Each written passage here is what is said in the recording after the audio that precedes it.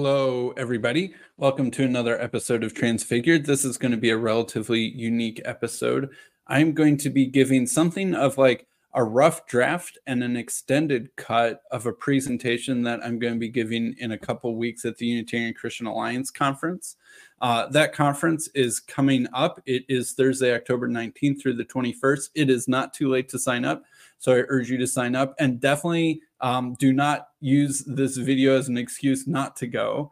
I'm going to be practicing my presentation, although I know that my presentation that I'm going to give today is probably much longer than what I'll give at the conference, because at the conference there's a 45-minute time limit. But this this video is basically my interpretation and understanding and explanation of the prologue of John from a biblical Unitarian point of view. So please do leave comments on your thoughts and reactions to this. And if you have some good thoughts or edits or corrections or something like that, who knows, it can still make it into my presentation. And if you're going to the conference and you want my presentation to be a surprise, don't listen to this video for the next couple weeks.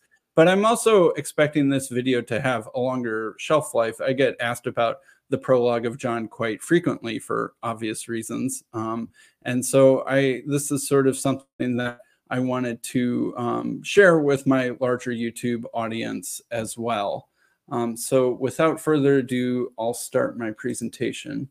So I'm calling this the prologue of John, the unveiling of the double narrative. And I'll explain what that is in a little bit in a second, except this conference is in 2023, not 2024. So I think that everybody, by everybody, I mean all Christians, understand that the prologue of John is something special. It is one of the most important chapters in the whole Bible for understanding the relationship between God and Jesus and who exactly Jesus is. And it has been the source of wonderful Christian interpretation, theology, and exegesis for 2,000 years. And it's also been the source of contention, confusion, multiple interpretations, everything like that for the last 2,000 years as well. And if you read commentaries or if you read scholarly works on John or the prologue of John, you can get a lot of different interpretations. And at the expense of adding a new one to that list, I hope to maybe clarify some things. I hope to synthesize some things. I'm bringing a lot of different influences together in my interpretation of this, and I'll teach what some of those influences are and where they came from. But I think that the prologue of John is simply beautiful. I believe it's the inspired word of God, and I think that it is extremely elevated and unique among passages in the New Testament to invite deeper reflection and understanding and spiritual growth. So a little bit of background. As a biblical Unitarian, there are sort of two general Unitarian approaches to the prologue. There's what I'll call the old beginning approach. The old beginning approach would say that the gospel starts with the same old beginning that Genesis 1 does. So in the beginning is the same beginning that Genesis 1 starts with. And that the Logos is an attribute or a power of God that's sort of poetically personified in the prologue. The primary focus of the prologue is the Old Testament times and event, and therefore the prologue is something like a background or introduction to things leading up to Jesus. The Word became flesh then transitions the Logos from being a disembodied divine attribute into now focusing on the person of Jesus. But there's also, I should say the old beginning approach has a lot of supporters nowadays. Maybe Dale Tuggy, Dustin Smith are prominent present day supporters of this interpretation. Andrew Norton, who was a famous biblical Unitarian at Harvard in the early 1800s, he also interpreted things this way.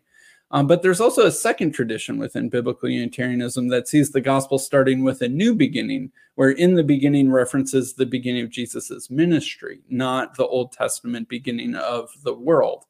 And the Logos is like a title or a synonym for the human being Jesus throughout the prologue. And the primary focus is to introduce the events of the gospel, not the events that led up to the gospel, but to summarize the contents of the Gospel of John. And the word became flesh as more of a summary statement then, rather than a transition. And this interpretation is actually relatively old among Unitarians. The Polish Socinians interpreted it this way. You can see that in the Rakovian Catechism from the 1600s in Poland. And I think that there is some evidence also that some of the ante-Nicene Biblical Unitarians interpreted this way, although it's a little bit harder to tell. And then this form of interpretation also has modern day supporters like Bill Schlegel and others. So I am going to be proposing something that's a little bit different, although if anything, it's more similar to the new beginning than the old beginning method. But before I get into the prologue, I'm going to give some ideas that I think are, and tools that are helpful for understanding the prologue. So I'm going to talk about typology first. And to talk about typology, specifically Christian typology, I'm going to talk about Melito of Sardis. Melito of Sardis was a bishop of Sardis in Asia. He died in about 180 AD. He was a Jewish convert to Christianity. He wrote a famous work called On Pascha, or On Passover, or it should be really translated On Easter. And this dates to around 160 or 170 AD. Sardis is one of the 7 churches mentioned in Revelation. It's in Asia Minor and modern-day Western Turkey. And many people believe the Gospel of John to be written in Ephesus or near to Ephesus. And so his location and his temporal proximity makes him especially interesting to try and understand the context in which the gospel was written. Although I will say that Melito of Sardis would have probably interpreted the prologue differently than I'm suggesting. He was a Logos incarnation theologian. I'll explain a little bit about what that means later. But here's a quote from On Pascha, starting in paragraph 35. Nothing, beloved, is spoken or made without an analogy and a sketch, so that whatever is made may be perceived through the prototype, and whatever is spoken clarified by the illustration. So basically, when you're making something, you draw a sketch of what you're going to make before you build it. You make a blueprint of a house before you build the house. In the case of a first draft, it is not a finished work, but exists so that through the model, that which is to be can be seen.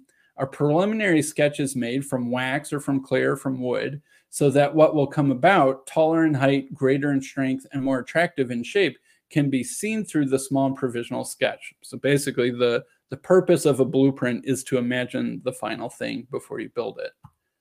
Just as with the provisional examples, so it is with eternal things. As it is with things on earth, so it is with things in heaven. For indeed, the Lord's salvation and his truth were prefigured in the people, and the decrees of the gospel were proclaimed in advance by the law. So just as the relationship is between a blueprint and a house, so is the relationship between the law, or the Old Testament, you could say, or the books of Moses, and the gospel.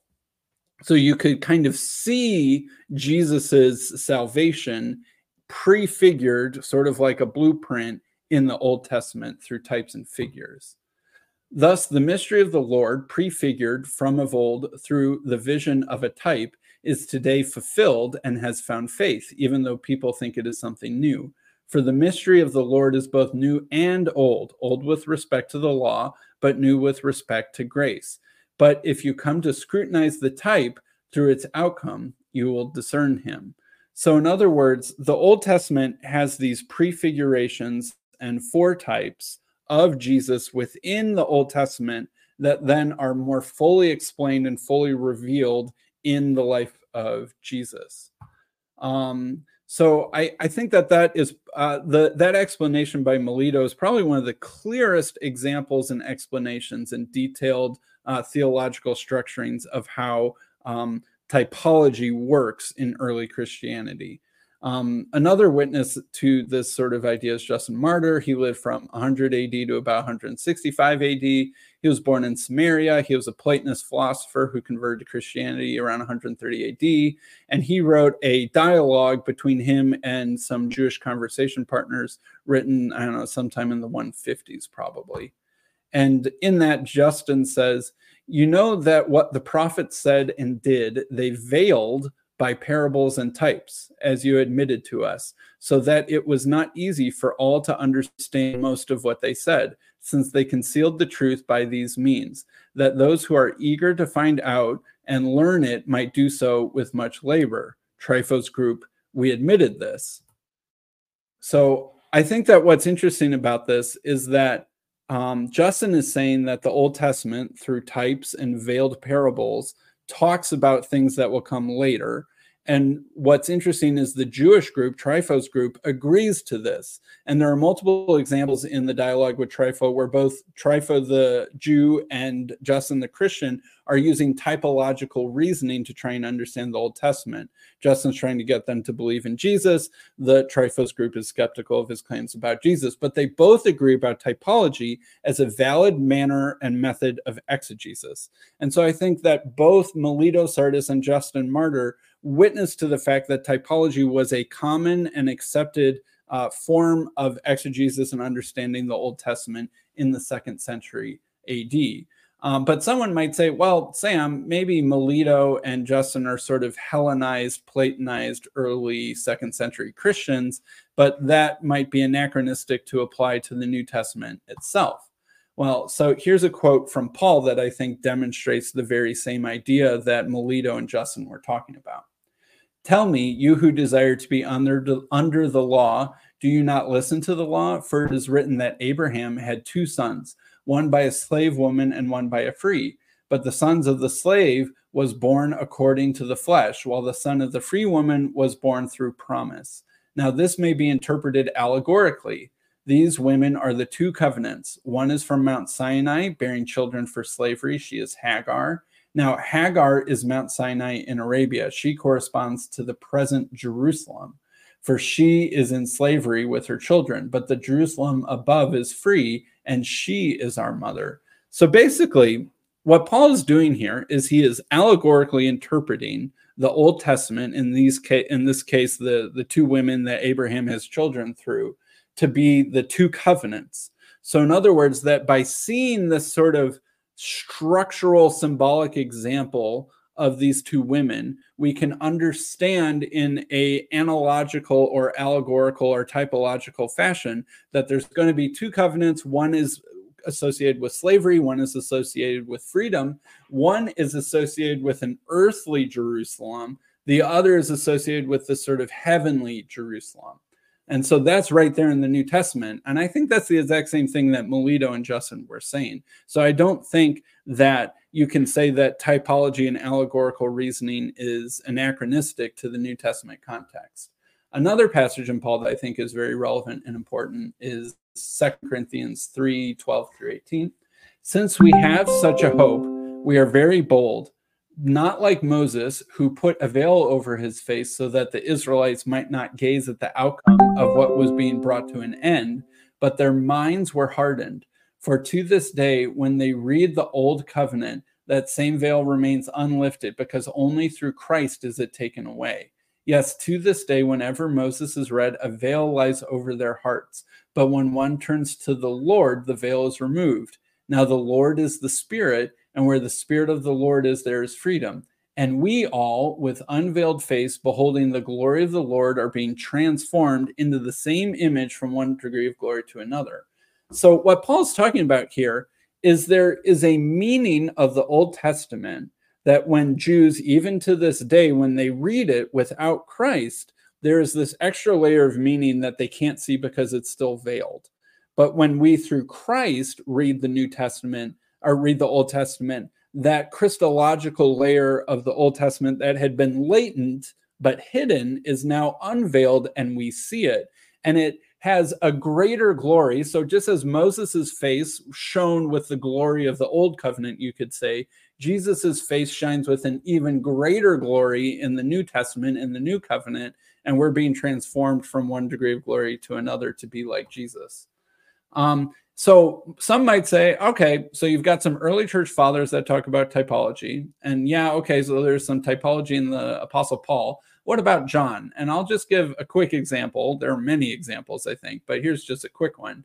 As Moses lifted up the serpent in the wilderness, so must the Son of Man be lifted up. John 3:14.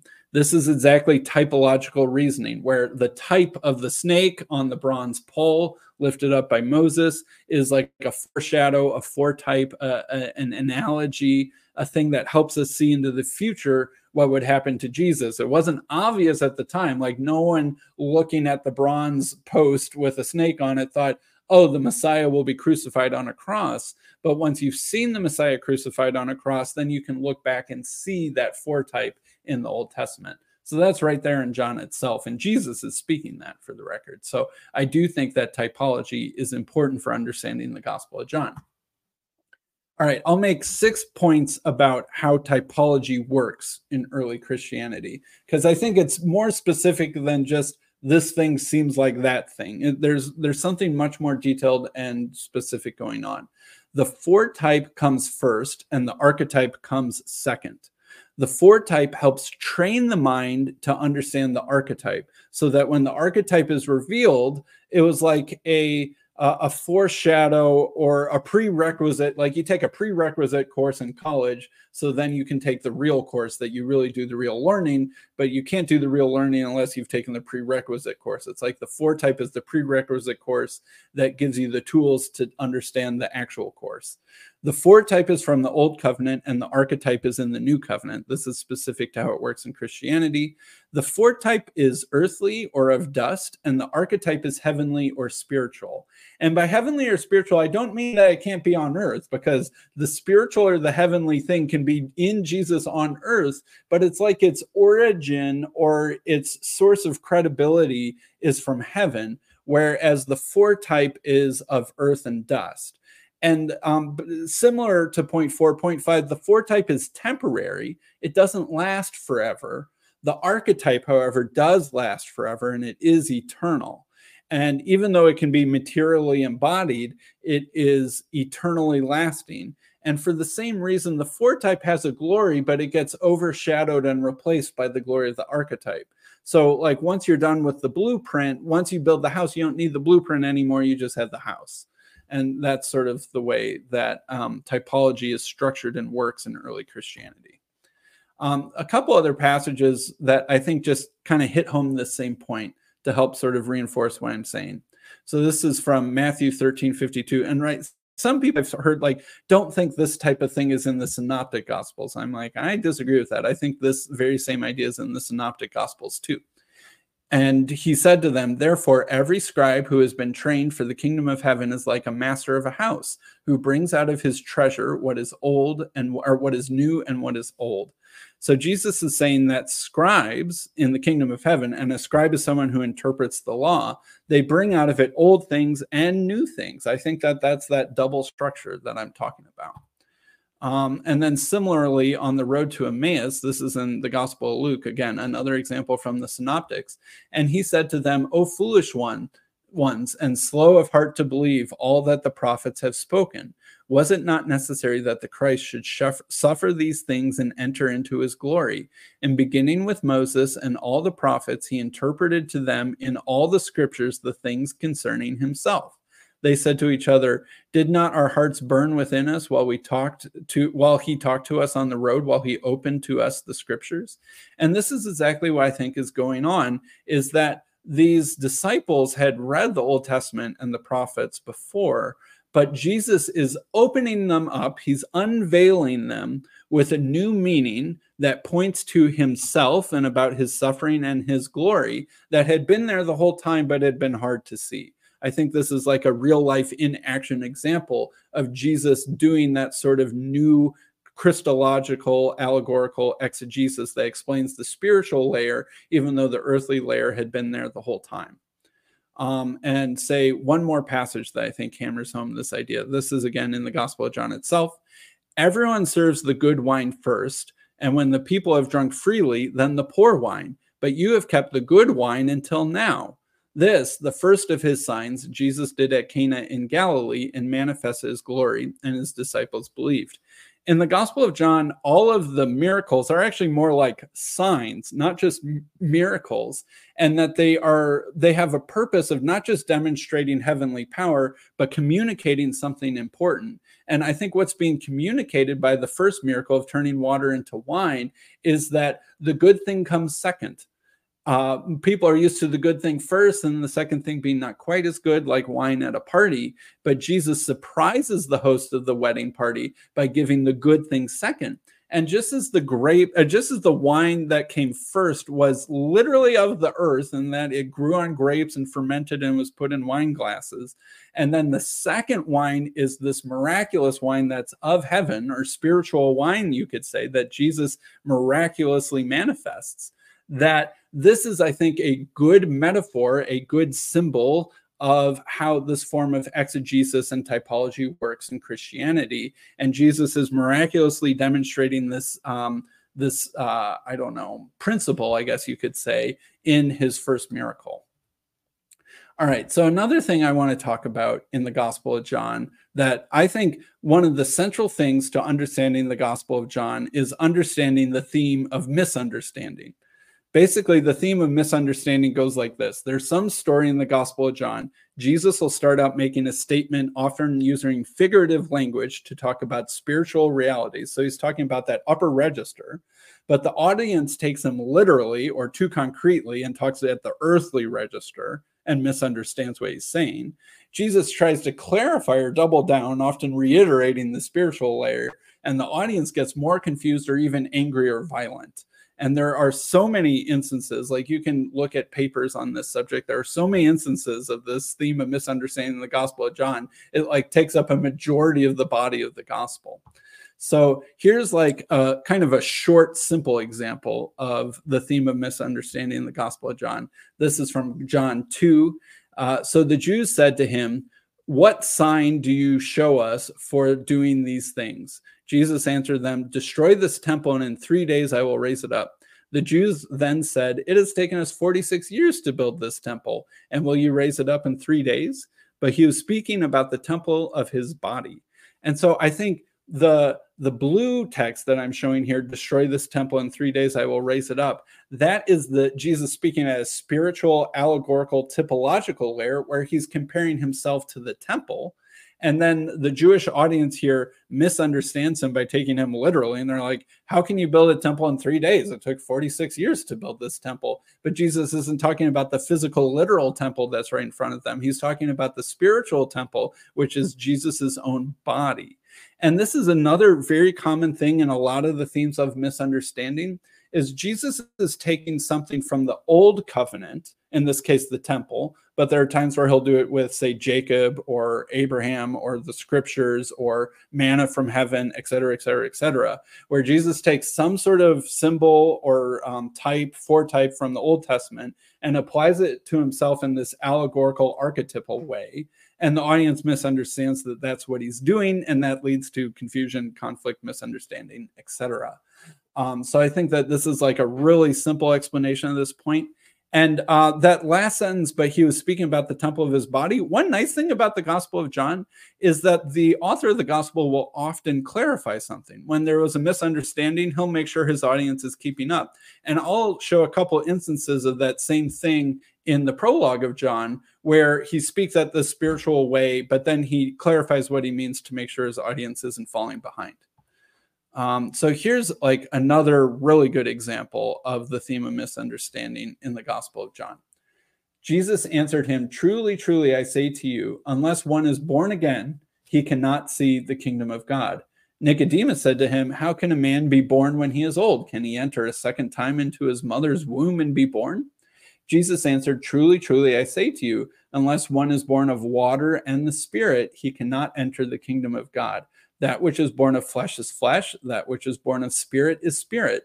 Do not marvel that I said to you, you must be born again. The wind blows where it wishes, and you hear its sound, but you do not know where it comes from or where it goes. So it is with everyone who is born of the Spirit."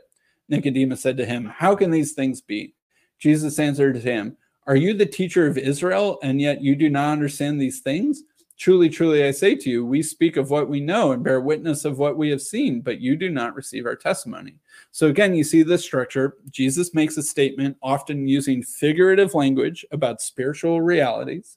The audience takes him literally, like Nicodemus thinking, how can you go into your mother's womb a second time, right? That's taking the statement too literally. Jesus doubles down. He's trying to clarify. He's speaking at that spiritual register again, but the audience gets more confused or even angry in some other instances. And what I think Jesus is showing here is like we have the earthly example of normal birth, and that is a metaphor for the spiritual reality of birth from above, right? When Jesus says you must be born again, an important thing to know is that the Greek word for again can also mean from above, just as in English, some words just have two meanings sometimes. And I think that's very intentional in this passage because John often uses words that have a double meaning, where one meaning is misleading and one meaning is revealing. And people often will pick the wrong meaning of a word. John uses that idea multiple times. And so the Nicodemus picks onto the meaning again, which is a literal and obviously false meaning of what Jesus is saying. But Jesus is saying you must be born from above. So there's the second kind of birth. There's an earthly physical kind of birth that happens in your mother. There's a spiritual kind of birth that happens through the Holy Spirit from above, from God, from heaven. And that's what Jesus is trying to talk about. And that's what Nicodemus is not understanding. And then Jesus says this, which is like, if I had to summarize the point that I'm trying to make about how the Gospel of John works, this sentence is the most important sentence. Jesus says to Nicodemus, if I've told you earthly things and you do not believe, how can you believe if I tell you heavenly things? So Jesus here reveals the two layers of which he normally converses. He can talk about heavenly things and earthly things, but he can't even talk about earthly things in Nicodemus because Nicodemus isn't keeping up. And if he can't talk about earthly things with Nicodemus, how in the world can he get him to understand the upper register of heavenly things? So I think that that sentence right there really explodes what's going on in a lot of the Gospel of John. All right. So this is one thing that I get to do in this YouTube video that would be harder to do in person at the presentation. I'm going to play a clip from Father John Behr. Father John Behr is an Eastern Orthodox priest and theologian. I would even say he's probably one of the most influential Eastern Orthodox theologians, or theologians really of any stripe that's alive right now. And I have really enjoyed multiple of his books. He does excellent work on the church fathers, and he has a really, really good book on the Gospel of John that there are sometimes when I'm reading his book, I'm like, man, it's weird how similar he can be to biblical Unitarianism. It's like the heretical of the heretical and the orthodox of the orthodox, like in some weird sort of horseshoe effect, come really close to being similar to each other. So I'm going to play a clip from my interview with Father John Behr. Let me make sure the volume is good. Okay, here we go. Let me make sure that yep. Okay, here we go. Put it like that. Mm-hmm. I'm going to use the word apocalyptic, okay, just to describe it. And for the listeners, what I really mean by apocalyptic is not a Hollywood apocalyptic end of the world drama, this and the other, but simply unveiling. Yeah. And I'm actually beginning to think ever more that the idea of unveiling apocalyptic is really at the heart of all theology. Mm-hmm. Yeah. So we just take the example of scriptural interpretation. Okay. Mm-hmm. The clearest example would be the Apostle Paul. He read scripture one way, as a good rabbinic Jew trained under Rabbi Gamaliel and all the rest of it, and his reading it that way led him to persecute the Christians. Mm-hmm. Yeah, just no doubt about it. It didn't lead him to expect a crucified Messiah born of a virgin. Yeah, it really didn't. Those who were thinking that way, they've got it wrong. Mm-hmm. Yeah. He then encounters Christ, and now he reads it differently. Right. Okay. Right. And then he describes it in terms of the veil being lifted. Right. Okay. So there you've got the unveiling, and you're reading it now in the light of the encounter with Christ and so on. But the unveiling also goes for Christ himself. Yeah. Mm-hmm. While they were following him, while the disciples were following him around, they really didn't know who he was. Yeah. What kind of man is it that can, calm the waters and this, that, and the other? Yeah. Mm-hmm. Even when you get to the Gospel of John at the beginning, where you got Philip telling Nathanael, "We found the one of whom Moses spoke in the law and the prophets also." You think Gospel of John, the highest level.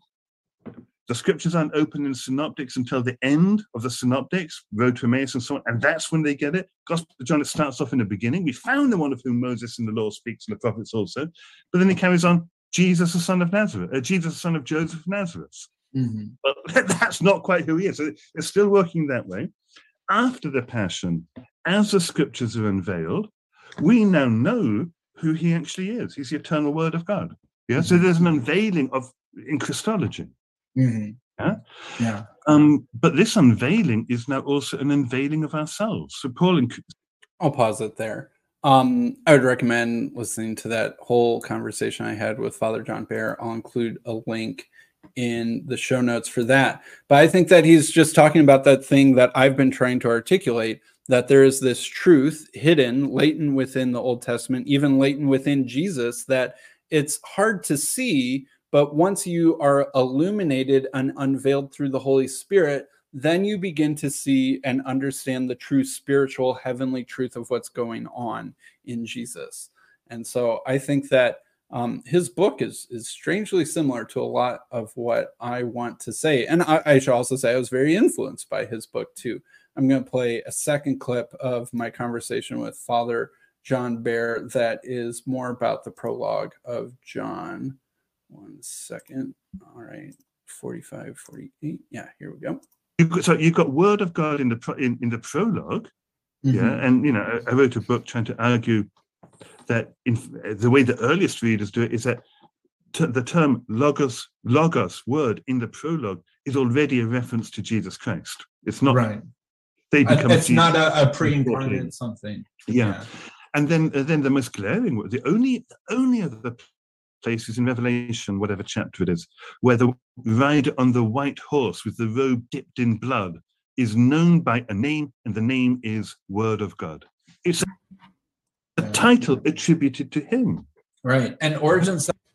All right. So the Word of God is a title attributed to Jesus, and that the prologue of John is actually about the human being Jesus of Nazareth the whole time. And honestly, I had never heard anyone but a biblical Unitarian before I read this book from Father John Bear argue that the prologue of John is actually about the human being Jesus most or all of the time. Most of the time people are like, it's a pre-incarnate something who then becomes an incarnate something, as opposed to it being about the flesh and blood Jesus the whole time. So a lot of what I am working on and influenced by and inspired by in this interpretation is from Father John Bear, even though I'm sure that there would be things that he wouldn't agree with me. I'm not saying he is a biblical Unitarian. Obviously, he's an Eastern Orthodox priest, but we can get strangely close on agreeing about a lot of things. And I thought that was very interesting. So basically, I'm going to transition now to talking about the prologue itself. I feel like I've built up this idea of the theme of misunderstanding, of there being two layers of what's going on, of there being this typological relationship between the true meaning of the events of Jesus and the events of the Old Testament. And so what I'm going to argue is that the prologue is telling two stories at one time. At a lower level, it's telling the story of the Logos in the Old Testament. But at a higher level, it's telling the story of the Logos in the life of Jesus. And these stories are connected through a typological relationship, a typological reasoning. And that the reason why the prologue can be confusing, are we talking about the Old Testament, or are we talking about Jesus, is that it's actually doing both at the same time. It's both telling the story of the Old Testament and telling the story of Jesus in the gospel simultaneously, for the point of showing this revelatory new meaning of the Old Testament in the life of Jesus. And also there is a huge theological point and argument that we can believe that the Logos was at work in Jesus because we see the same things that the Logos in the Old Testament is what the Logos does in Jesus in the New Testament in the gospel. And that I think is the key to understanding what's going on in the prologue. And so now I'm going to go detailed verse by verse and sometimes word by word to try and make this point in more detail. All right. So here you have the whole prologue. You can see it all there. And now I'm going to zoom in and do passage by passage to explain what's going on. So John 1, in the beginning was the Word was with God, and the Word was God. So basically, what I am saying is that the beginning has two meanings. That we are intentionally referencing Genesis. Yes, in the beginning sounds like Genesis 1:1 for a reason. That we're starting in the same sort of way, but at the earthly level, we're referencing that. But at the spiritual level, we're referencing a new beginning that is the beginning of the ministry and life of Jesus Christ in the physical world in about 30 AD when Jesus comes onto the scene to start to do his real ministry work. That there are two beginnings, an earthly beginning reference in the Old Testament, a new spiritual heavenly beginning through Jesus. And so let's see here. Let's talk about the word beginning to try and back that up. Let's start at the very beginning, a good place to start. So the word beginning is the Greek word arche or arche.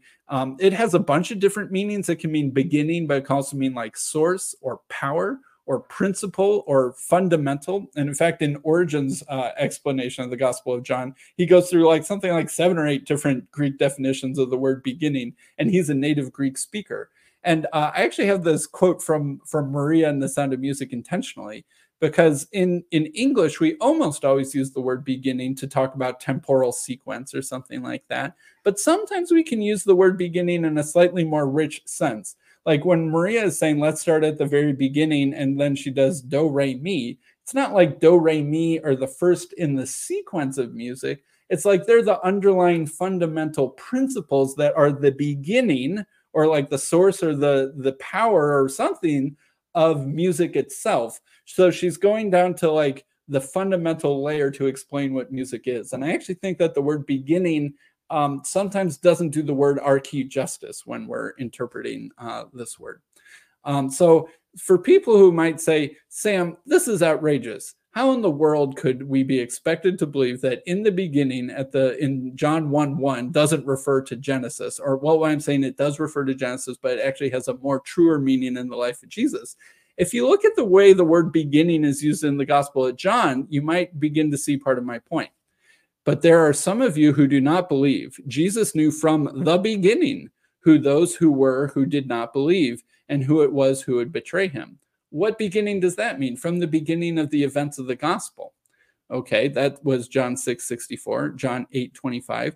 So they said to him, who are you? Jesus said to them, just what I've been telling you from the beginning. What does the beginning mean there? It means the beginning of Jesus's ministry and being on the scene and talking to the Jews and so on. All right, John 15:27. You also will bear witness, because you have been with me from the beginning. He's talking to his disciples. They've been with him from the beginning. From the beginning of Genesis 1:1? No, from the beginning of Jesus going on the scene, right? In John chapter 1, Jesus meets some of his disciples. That's the beginning. The beginning is the ministry of Jesus.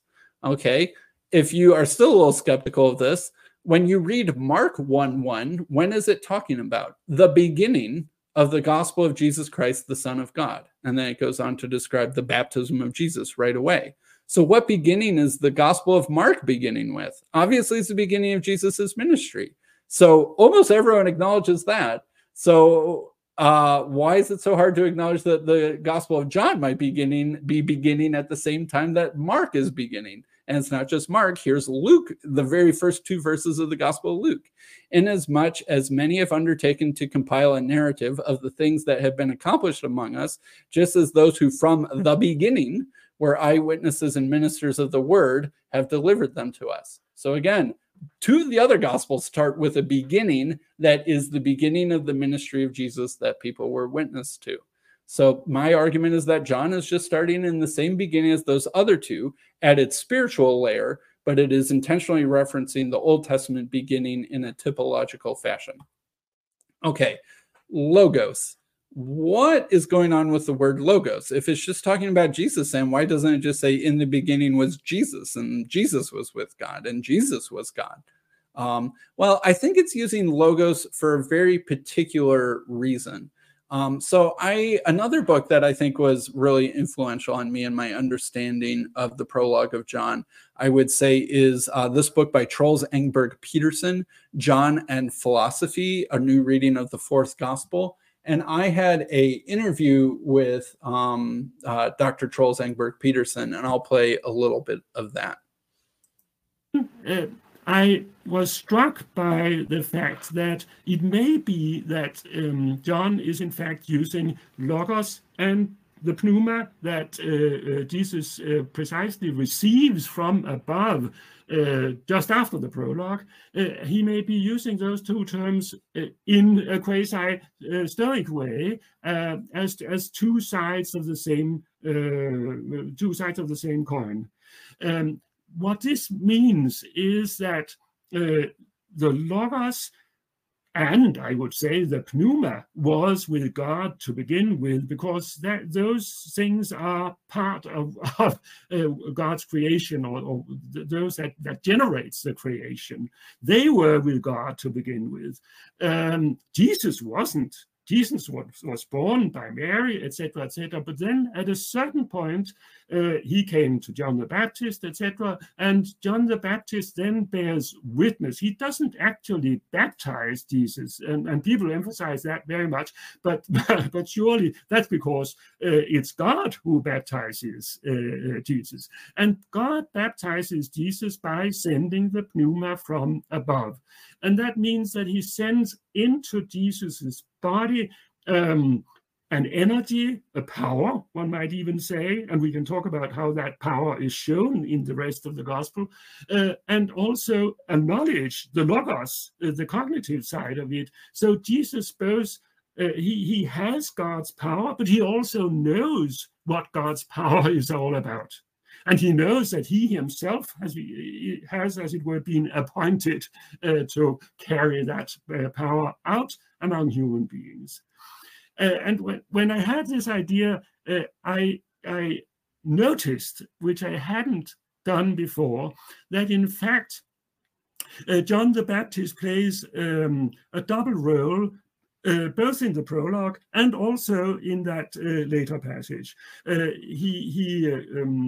He appears twice in the prologue, and then he gets a bigger role in from 1:19 following. But if you look carefully at the way John describes him in 1:19 following, you will see that the first half of that corresponds to John the Baptist's first appearance in the prologue, and the second part of it corresponds to John's appearance in the second part of the prologue. And that means, you see, that when we come across in 1:19, I'll pause it there. Again, I would highly encourage listening to the rest of that video, as well as reading this book, John and Philosophy.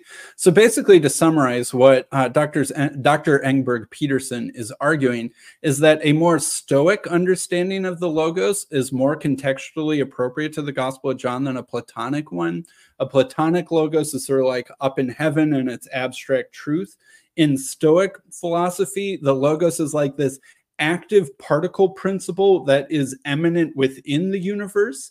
And it's almost like this invisible thing that when you speak, like pneuma and logos, sort of like Dr. Engberg Peterson said, are two sides of the same coin.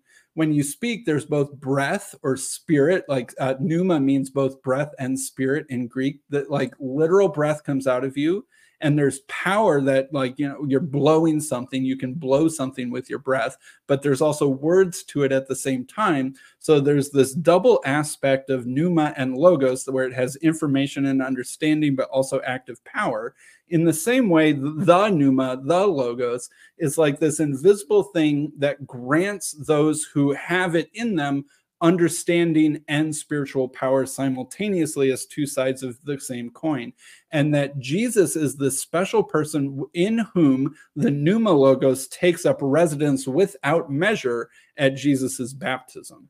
And so I think that this is really a better understanding of logos than a lot of people tend to have of it being this sort of second hypostasis of the Godhead that only really becomes incarnate at the incarnation, as opposed to it being something that was active in the Old Testament and active in the New Testament, but active in the New Testament within Jesus in this new special relationship way that was similar to how it had been active in the Old Testament, but also different in kind and of a higher register, particularized in Jesus.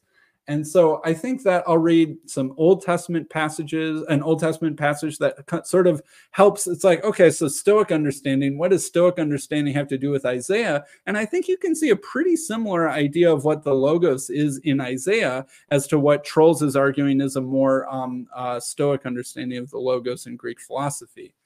For as the rain and the snow come down from heaven and do not return there, but water the earth, making it bring forth and sprout, giving seed to the sower and bread to the eater, so shall my word be that goes out from my mouth. It shall not return to me empty, but it shall accomplish that which I purpose, and shall succeed in the thing for which I sent it. So just as rain and snow comes down from heaven and does and accomplishes something, so the word of God invisibly but actively does something in the world. It's a power, it's an activity that is having effect. It's not just an abstract truth. And I think that that sort of passage would have been really influential for why John is using this word logos, is that it connects God's activity in the Old Testament with God's activity in Jesus. And another thing, I feel like I've read so many commentaries on the Gospel of John, and when they talk about logos in the prologue, they almost never look at the way the word logos is used in the rest of the Gospel of John. It's like it means something new and unique in the prologue, but it means something completely different in the rest of the Gospel.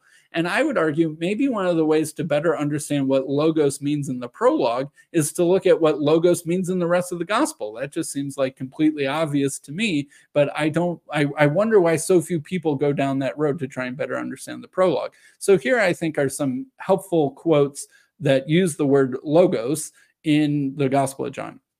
So this is John 5:37. And the Father who sent me has himself borne witness about me. His voice you have never heard, his form you have never seen, and you do not have his word abiding in you. And you do not believe the one whom he has sent. You search the scriptures because you think that in them you have eternal life, and it is they that bear witness about me. Right? So the logos is this thing that can abide within you.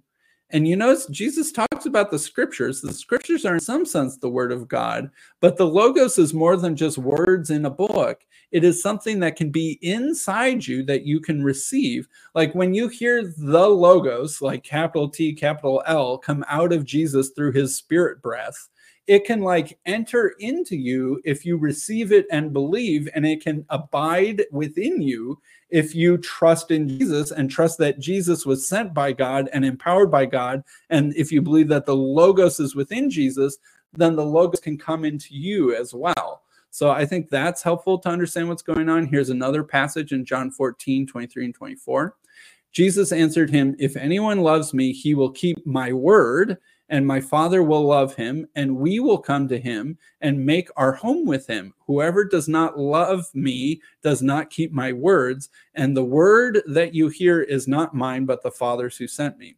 So in some sense, the logos is Jesus's because Jesus is speaking it. But in the ultimate sense, the logos doesn't belong to Jesus intrinsically. It is his Father's logos that the Father gave to Jesus, and that when Jesus speaks and you believe and you keep his word, the Father and Jesus dwell within you because you have the logos within you. Right? The logos is in, the Father's logos is in Jesus. And then when you receive the logos from Jesus, Jesus is in you, and the Father is in you, in Jesus, and the logos in you, or in the Spirit, because the logos and the Spirit are like two sides of the same idea. I think that's a really helpful passage for understanding what the logos is and how the logos works in the Gospel of John. So there's a question that I could imagine people having in their heads. So are you saying then that the logos is the pre-incarnate Jesus, or is the logos not the pre-incarnate Jesus? And I think in early Christianity, right, I gave a talk in my video to Gavin Ortland. I talked about two different ways of understanding the relationship of the logos to Jesus in early Christianity. There's logos incarnation theology, which I will readily grant that Melito of Sardis and Justin Martyr, who I quoted earlier in this presentation, they held to. And again, you know, they're pretty close in time and bear witness that maybe this was the theology that the Gospel of John and the authors and the audience of the Gospel of John believed. And that sort of logos incarnation theology is that there's one God the Father who's absolutely transcendent and invisible up above the heavens, and that he begets a logos at the beginning of time. This logos is like a second God, and yes, they do use that phrase. And that there's this second God who's like this eminent God who does the will of the big God, and that this second God character is the person who appeared to Moses in the burning bush, the person who wrestled with Jacob, like all of those theophanies where someone is sort of interacting with a visible, tangible God in the Old Testament. That's the pre-incarnate Jesus Son logos. And then in the New Testament, the only difference is that this logos Son becomes flesh and is a human being who you can touch, as opposed to being an angel in the Old Testament. But there's this continuity of personal identity where the logos was a person in the Old Testament, and now that same person is a human being in the New Testament. That was one way of making sense of this. But there's also the dynamic monarchian position, which in that same video I referenced, I argue is probably, I think, can make a better argument for being the original theology of the New Testament and the apostles, where God the Father is one person. The logos isn't this secondary subordinate begotten God character. It is this power or energy that comes out from the Father. And in the Old Testament, it works through the Holy Spirit. It works through prophets and angels and through miracles. And that it is not a separate person. It is a manifestation of God the Father's power and energy in the Old Testament. And in Jesus, in the New Testament, this logos power takes up special residence within Jesus. But it would be not correct to say that the logos in the Old Testament was the pre-incarnate Jesus. It was just the same logos power working in a slightly different way. And so then the question is, okay, well, is there anything within the New Testament or within the Gospel of John that can help us decide between these two paradigms of understanding how the logos is related to Jesus in the Old Testament and the New Testament? And I think that one clear passage that's really helpful is Hebrews 8:4-7. So now if he were on earth, he would not be a priest at all, since they are priests who are offering gifts according to the law.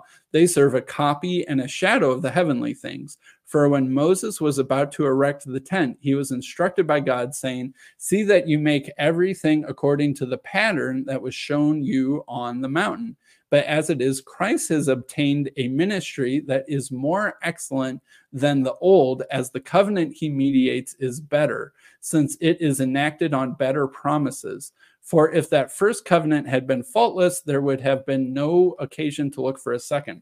First of all, I'll say this passage does an excellent job of illuminating that typology thing that I was explaining in the first half of this presentation, right? There is this priestly service on earth that is super succeeded in glory by the priestly service in heaven of Jesus once he has ascended into heaven, right? The tent, the tabernacle in the Old Testament is like a foretype that then is given way to this earth heavenly type of the real temple in heaven. So that sort of relationship between an earthly thing and a heavenly thing, you can see that in this passage. And right, the first thing is good, but it isn't perfect, and it's overshadowed by what comes after it, which is the second thing, which is the second covenant. But more specifically to the point of the logos and its relationship to Jesus, if the logos was the pre-incarnate Jesus and the same person as Jesus, just without a physical body, then the pre-incarnate Jesus would have been the mediator of the Old Testament, because in that theology, the angel, or the person, I should say, that talks to Moses on the mountain is the pre-incarnate Jesus. So he would have been the mediator of both covenants. But that's not what it says. It says that Christ has obtained a covenant that is better. He mediates a better covenant. And so that only works as if it's being juxtaposed to an old covenant that he did not mediate. And so is Christ the mediator of both covenants? The whole book of Hebrews would fall apart if that idea were true. And so Christ can only be the mediator of a new covenant if he was not, say, the angel of the Lord that had mediated the old covenant. But if it was the same person, he would mediate both covenants. But if it's not the same person, then he can mediate the second covenant without being the mediator of the first covenant. I actually think that's a really hard argument to get around for a logos incarnationalist view. Okay, that was from the book of Hebrews. Can you do the same thing in the Gospel of John? I think there is a passage that says basically a very similar idea. This is from John 10:30-38. I and the Father are one." The Jews picked up stones to stone him. Jesus answered them, "Which I have shown you many good works from the Father. For which of them are you going to stone me?" The Jews answered him, "It is not for a good work that we are going to stone you, but for blasphemy, because you, being a man, make yourself God." Jesus answered them, "Is it not written in your law, I said you are gods?" If he called them gods to whom the word of God came, and scripture cannot be broken, do you say of him whom the Father consecrated and sent into the world, you are blaspheming because I said I am the Son of God? If I am not doing the works of God, then do not believe me. But if I do them, even though you do not believe me, believe the works, that you may know and understand that the Father is in me and I am in the Father. First off, this is another excellent demonstration of the theme of misunderstanding. Jesus says something spiritual. I and the Father are one. He's talking about, I would say, a spiritual and cooperative unity between Jesus and the Father, not some ontological consubstantial unity, the way a Trinitarian might understand it. The Jews misunderstand what he's saying and say, you are blaspheming. I know so many people that are like, you can tell that Jesus is God because in the Gospel of John, he claims to be God, and then the Jews understand what he's saying and then accuse him of blasphemy. That's how you know that Jesus claimed to be God. That is so opposite backwards of the way the Gospel of John works. If you are agreeing with the Jews, then you are misunderstanding Jesus. If you are disagreeing with the Jews, then you're on the right track. So when Jesus is saying, I and the Father are one, the Jews misunderstand him to say, you make yourself God. That is the wrong interpretation of what Jesus is saying. Anyway, I already explained myself. So Jesus tries to correct them when they understand him to be claiming to be God. Jesus then explains, is it not written in your law, I said you are gods? And here Jesus is quoting the Old Testament, Psalm 82, to say that human beings in the Old Testament can be called gods.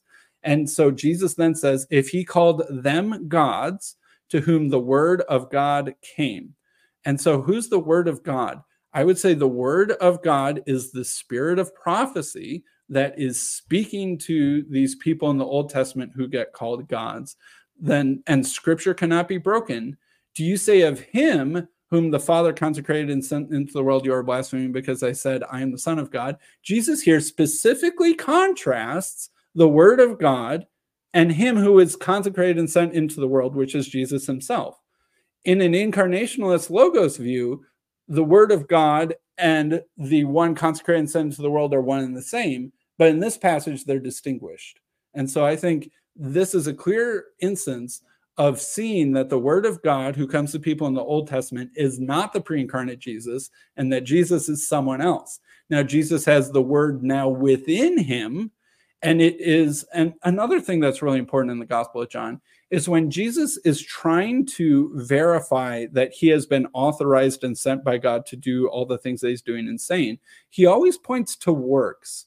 And I think that this, again, shows that the word is an empowerment from God within Jesus, and that you can tell that the words that he's saying are true because he is empowered by God, and the works reveal this empowered relationship that proves that Jesus is an authorized messenger and servant and revealer of God. So anyway, I think that those two passages really reveal that the Logos and Jesus aren't one-to-one in a personal identity sense, or else the pre-incarnate Jesus would have to be that person in the Old Testament, but that doesn't make sense for the reasons I've explained.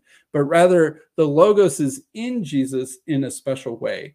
And so one might say, so then how in the world can the prologue use the word Logos to just mean Jesus? And I think, like John Baer explained, it's a title for the human Jesus because he is empowered and indwelt by the word. So you can call him the word. And you might say, well, why doesn't it use spirit, pneuma, or wisdom like it does in the Old Testament? Well, spirit is feminine, pneuma is feminine, and Sophia, wisdom, is also feminine. I think one of the reasons why the Gospel of John uses Logos in the prologue is so that the pronouns match up. Because it's also true that Jesus isn't just called Logos in the prologue. He's called Logos, he's called life, he's called light. And I think he's called life more than he is called Logos. And so I think that that's a clue that Logos, life, light, These are symbolic titles to reference Jesus, and you can call Jesus the Logos, just as he's called in that passage in Revelation that Father John Bear meant, but it's a title and shouldn't be confused for a one-to-one identity sense of the word. All right.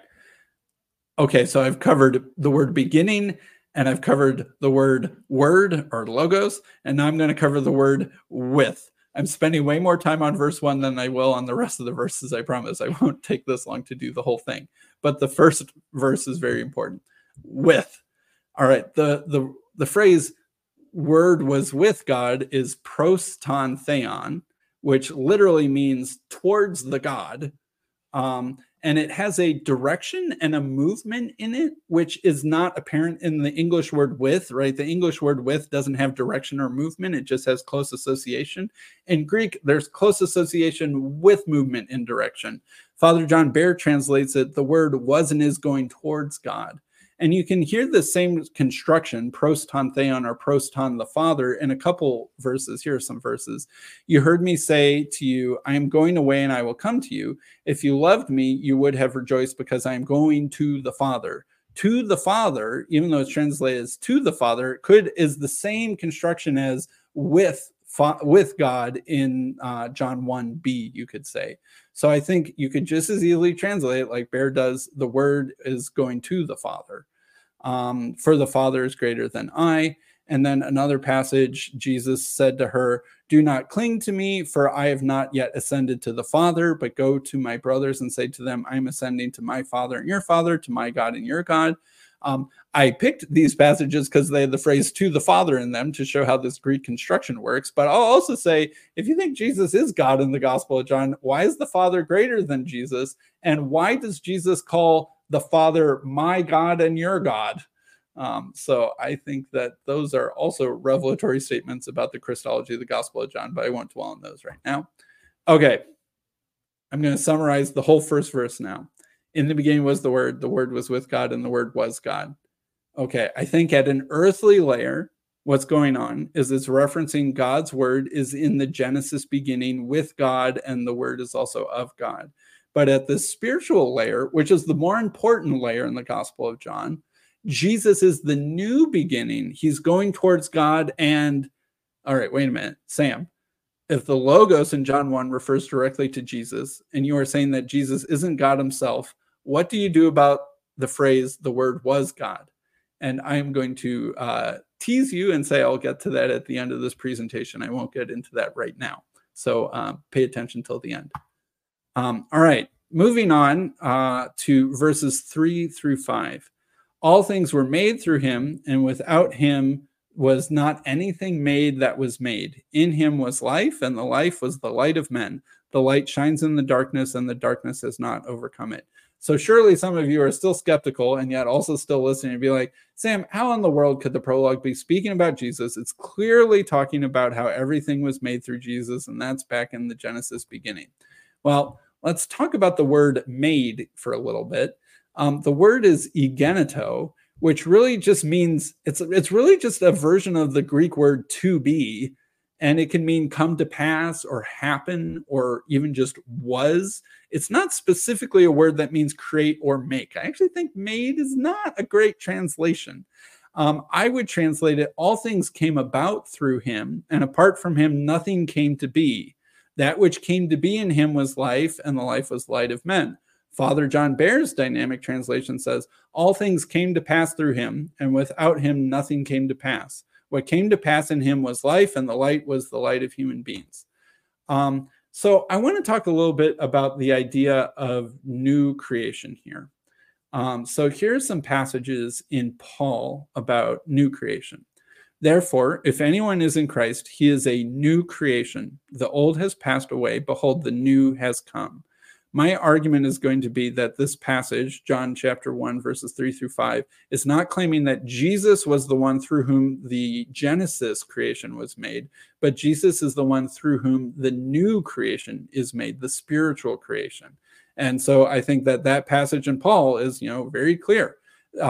All who are in Christ, and that phrase in Christ is the same as all things were made in him. Through him could also be in him. All things were made through Christ, in Christ, Everyone is a new creation. And then Galatians 6:15 says something very similar. For neither circumcision counts for anything nor uncircumcision, but a new creation, right? This new creation of Jesus is this thing that transcends circumcision and uncircumcision. Right? This is Ephesians 2:10 through 15. For we are his workmanship, created in Christ Jesus for good works, which God prepared beforehand, that we should walk in them. Therefore, remember that at one time you Gentiles in the flesh, called the uncircumcision by what is called the circumcision, which is made in the flesh by hands, remember that you were at that time separated from Christ, alienated from the commonwealth of Israel, and strangers to the covenants of promise, having no hope and without God in the world. But now in Christ, you who were far off have been brought near by the blood of Christ, for he himself is our peace. He who has made us both one and has broken down in his flesh the dividing wall of hostility by abolishing the law of commandments expressed in ordinances, that he might create in himself one new man in place of the two, so making peace. So when is this new man created in Christ Jesus? Not at the beginning of time, but by his crucifixion. In his blood, we are created as one new man, making the two previous men, right, the circumcision and the uncircumcision, they get united into this new kind of humanity, this new people group that is born spiritually through Jesus's blood and baptism and the birth of the Holy Spirit. So there is this idea, very clear in Paul, that there is a new creation that comes to be through Christ Jesus, and is the spiritual birth of new persons within us and this new people group that unite, that has the ability to unite circumcision and uncircumcision. All right, here's another passage from Paul. I honestly think 1 Corinthians 15 is one of the most important chapters in the whole New Testament, and that its connections to John 1, I think, are very underrated. Anyway, so this is 1 Corinthians 15, 44 through 47. It is sown a natural body, it is raised a spiritual body. If there is a natural body, there is also a spiritual body. Thus it is written, the first man became a living being, the last Adam became a life-giving spirit. But it is not the spiritual that is first, but the natural, then the spiritual. The first man was from the earth, a man of dust. The second man is from heaven. So I'll say here, the word natural is from the Greek word psyche or psychikon, which literally means soul, like our English word psychology or psyche comes from this Greek word, and it's the Greek word for soul. And then the word spiritual is pneumatikon, which is from the word pneuma, right? Spiritual or breath. So it's just an adjective form of pneuma, and it means spiritual or pneumatic. So what Paul is doing here is he's contrasting our current bodies, which are psychical or earthly or natural, as the ESV translates it, with our spiritual body, which is our resurrected body, which is yet to come. And what's interesting is that the first example of a soulful being is Adam, and the first example of a spiritual being is Jesus. So I think this is another clear argument that Jesus isn't the one who creates Adam. Jesus creates the new creation. The first example of the old creation was Adam. The first example through whom the new creation comes is Jesus. And there's this contrast between natural and spiritual, or psychical and pneumatical. And I think that, again, this passage is also another really good demonstration of how the typology thing works, right? Adam is a type of Jesus. Adam comes before Jesus. Adam is the first one. Jesus is the second one. The first one is of the earth or of the dust, and the second one is from heaven. It doesn't mean that Jesus originates from heaven. That's not what Paul is saying. He's saying that this new spiritual thing is heavenly. I think that's really a better way to understand it. All right, so that's all well and good, Sam, but that's in Paul. How can we show something similar in the book of John, or the Gospel of John? All right, well, here are some quotes. John 3, 5 through 7. Jesus answered, truly, truly, I say to you, unless one is born of water and the Spirit, he cannot enter the kingdom of heaven. That which is born of flesh is flesh, and that which is born of spirit is spirit. Do not marvel that I say to you, you must be born again, right? I already quoted this passage talking about the theme of misunderstanding. I think this is very, very similar to what Paul is saying, right? There's a fleshly birth, or what Paul called a soulful birth, but then there's also a spiritual birth. And it's the same word. Spirit is the same word that Paul is using in 1 Corinthians 15. Jesus is explaining the same thing here that Paul is explaining in 1 Corinthians 15. This new creation, this new birth, which comes through the Spirit and really through the work of Jesus in the gospel. And then I'll also quote the prologue. I'm skipping ahead a little bit, but that's okay.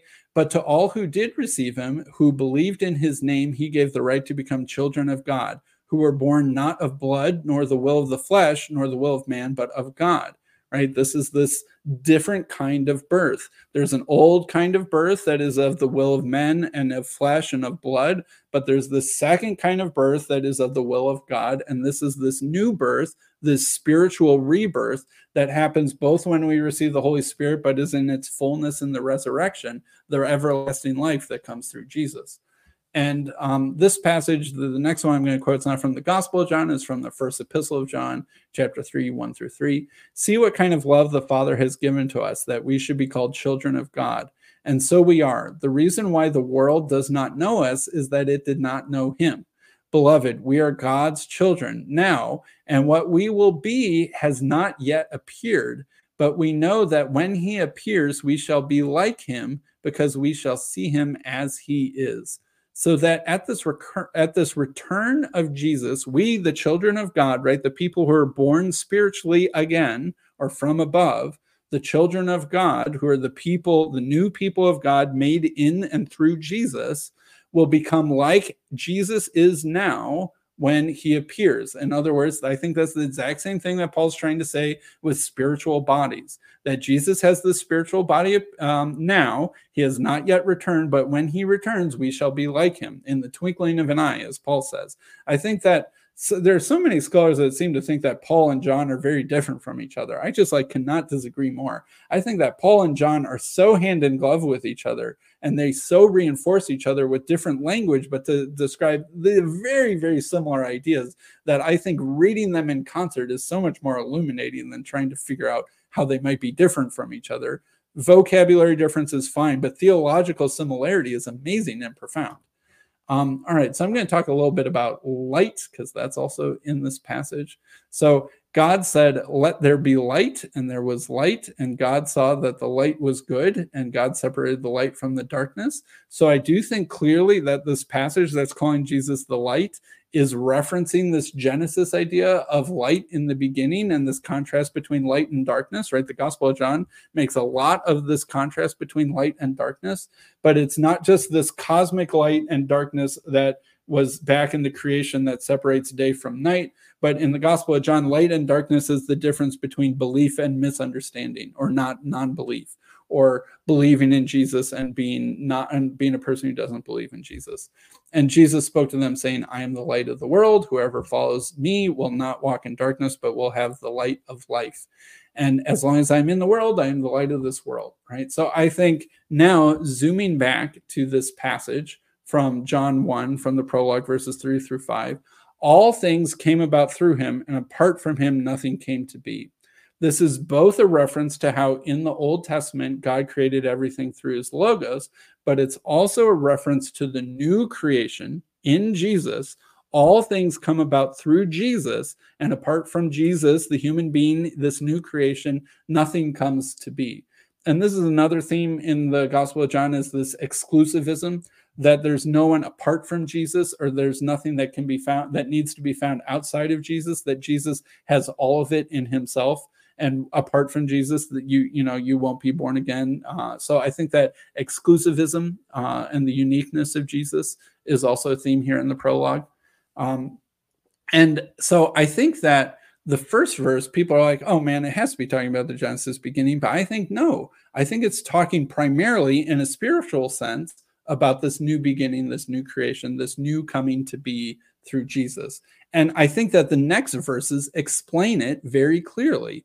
That which came to be in him was life, and the life was the light of men. So which life is he talking about? If the Gospel of John here is primarily and only exclusively talking about the Genesis creation, then why is it talking about the life that is created through Jesus, which is, I think, this new life in the New Testament? And the life is the light of men, right? That passage that I quoted, whoever follows me will not walk in darkness, but will have the light of life. So Jesus is talking about people following him now in the gospel, having the light of life. So if this light of men is the life is the light of men, that's a New Testament reference. And so therefore, that phrase, all things came to be through him, and apart from him, nothing came to be, also has to have a New Testament reference in order to make any sequential sense.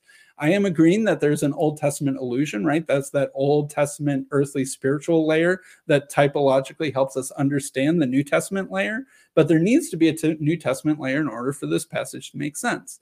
All right, and the light shines in the darkness, and the darkness has not overcome or comprehended it. Right, that's another one of those words that has a double meaning. In the Old Testament, the light shines into the darkness, separates the day from night. That's the light not being overcome by darkness. But in this New Testament time, Jesus is the light of the world, and he shines into the darkness, right? Which is sort of like the people of Israel were in a state of darkness. And, you can think of Isaiah, the darkness has seen a great light, like that sort of thing. And the people that Jesus talks to mostly do not understand what he's saying.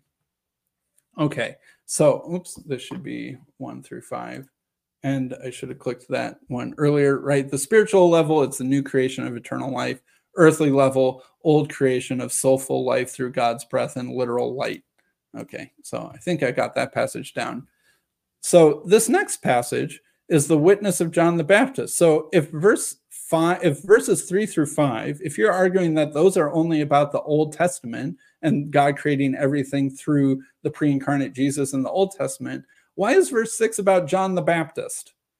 All right, so there was a man sent from God whose name was John. He came as a witness to bear witness about the light, that all might believe through him. He was not the light, but he came to bear witness about the light.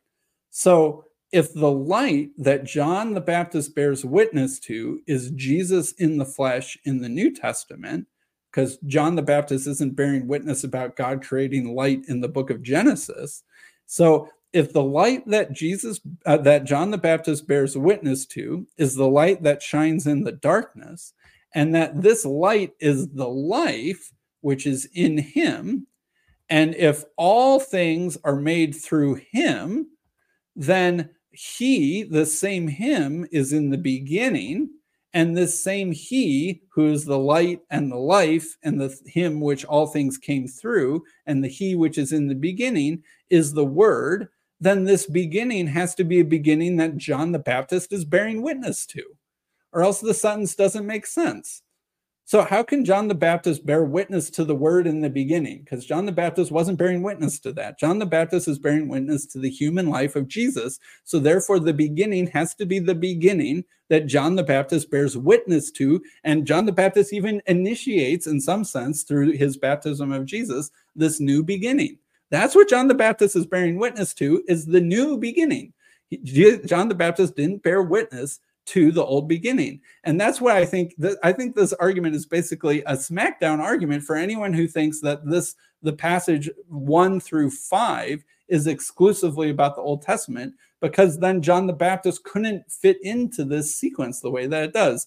Light points to life versus him versus the word and the beginning. All those things have to have a shared reference in order for verses 6 through 8 to make sense. And that reference has to be something that's happening during John the Baptist's lifetime. All right, moving on. Verses 9 through 13.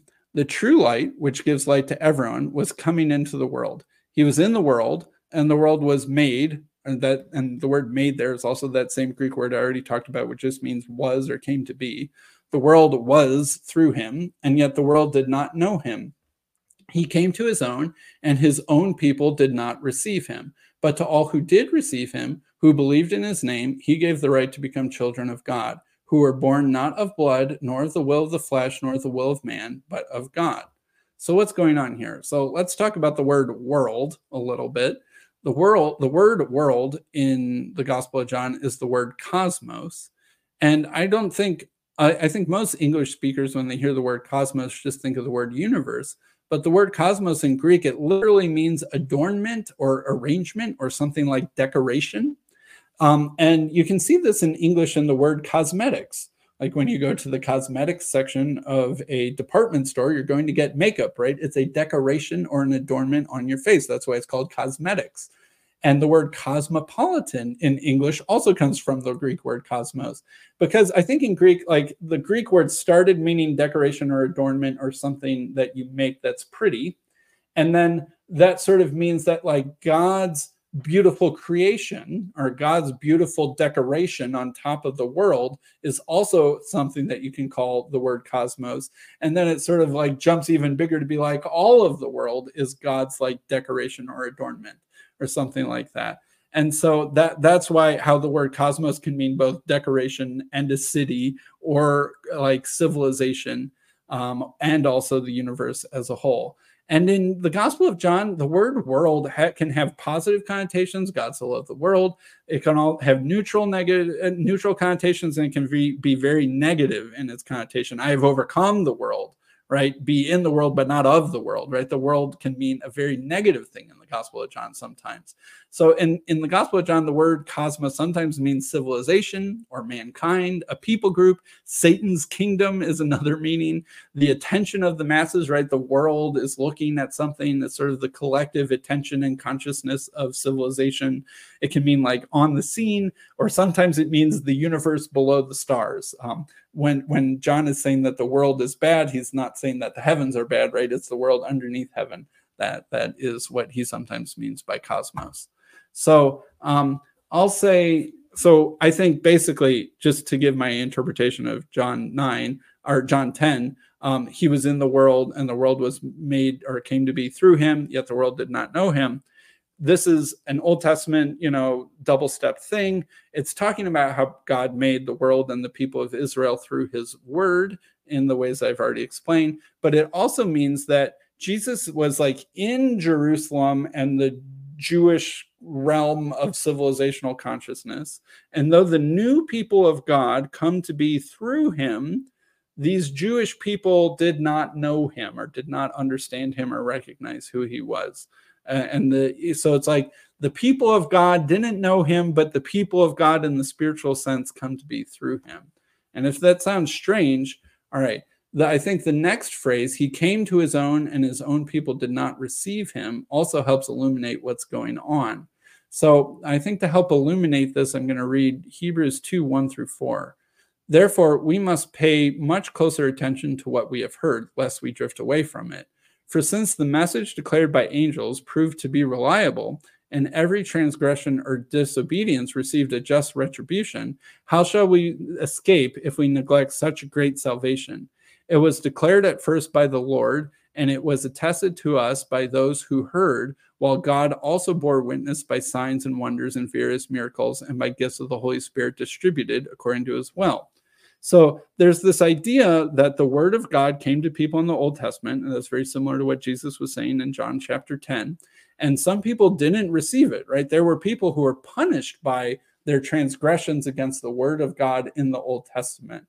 And the book of Hebrews here says that the message from the Old Testament was delivered by angels, and he contrasts that by the message that was delivered by Jesus. Another example of how the word that came to the people in the Old Testament was not the pre-incarnate Jesus. It was this, message delivered by angels, as the book of Hebrews calls it, in contrast to the message delivered recently by God, or by, I should say, Freudian slip perhaps, by Jesus, which God attests to by doing signs and wonders and miracles through the Holy Spirit through Jesus. That's how he attests to it. And through miracles that have been done by people after Jesus, also attesting to the new message that was received. All right, so looking at verses 9-13 as a whole. The true light, which gives light to everyone, was coming into the world. He was in the world, and the world was made or came to be through him, yet the world did not know him. He came to his own, and his own people did not receive him. But all who did receive him, who believed in his name, he gave the right to become the children of God, who were born not of the blood, nor the will of the flesh, nor the will of man, but of God. So I've already quoted that last verse. What I think is going on is the first couple verses have a double layered meaning, like I've already explained, that in some sense in the Old Testament, God made the world through his word, but in a New Testament way, God makes the world, the new people, of God through Jesus. And I think that what happens is that the prologue of John does this multiple times, where there's a passage that has a double meaning, and then John will explain the spiritual layer of the meaning. It's very similar to how when Jesus said, destroy this temple, I'll raise it in 3 days, right? That was a double layered meaning statement. The Jews didn't understand it, but then the narrator explains the spiritual meaning of what's going on. This is another example where the narrator, the author of the gospel, explains the spiritual meaning of what he had just said, lest you be confused. So to anyone who's still skeptical that he was in the world and the world came to be through him, yet the world did not know him, could somehow refer to something that had happened in Jesus's own lifetime, I think that this is exactly what John explains when he's explaining what he had just said. To those who received him, who believed in his name. Okay, so who are the people believing in his name? Whose name is this? This is Jesus's name. This is people believing in Jesus. This isn't like some Old Testament believing in God. This is believing in Jesus's name. He gave the right to become children of God. And again, if you still think this is about the Old Testament, this next phrase is impossible to reconcile with it being referring to the Old Testament, who were born not of blood, nor of the will of the flesh, nor of the will of man, but of God. This is the contrast between how God made people in the Old Covenant through physical birth, through Abraham. You know, to be a child of Abraham and therefore a child of God, you had to be born in this lineage of the will of man and of blood. But there's this new form of being a child of God, which I've already referenced multiple times with multiple scriptural citations, that happens not of the will of man, but of the will of God. And so he's talking about this new people of God that's getting made. And that's his explanation for what he just said. So if you're skeptical that that phrase can refer to the human Jesus, then tell me how that phrase, which explains that phrase, in other words, verses 12 and 13, how could verses 12 and 13 only refer to the Old Testament if it's contrasting itself with the Old Testament? That would be my explanation. All right, verse 14. Sorry about that. John 1:14. And the word became flesh. And again, the word became there is that same word that's was or came as or came to be, flesh, and dwelt among us. And we have seen his glory, the glory of as of the only Son from the Father, full of grace and truth. All right, so I think the question is when is this word supposed to become flesh? And is the word become even really the right translation? So traditionally, this is understood as the birth or conception in Mary of Jesus. And in fact, actually, a lot of Unitarians agree with that, right? That old creation style of interpretation that Biblical Unitarians sometimes do actually agrees with the word becoming flesh as referring to Jesus's birth most of the time. Dr. Amberger Peterson, who I quoted, he says that the word became flesh at Jesus's baptism, which is the descent of the Spirit Logos into the human Jesus.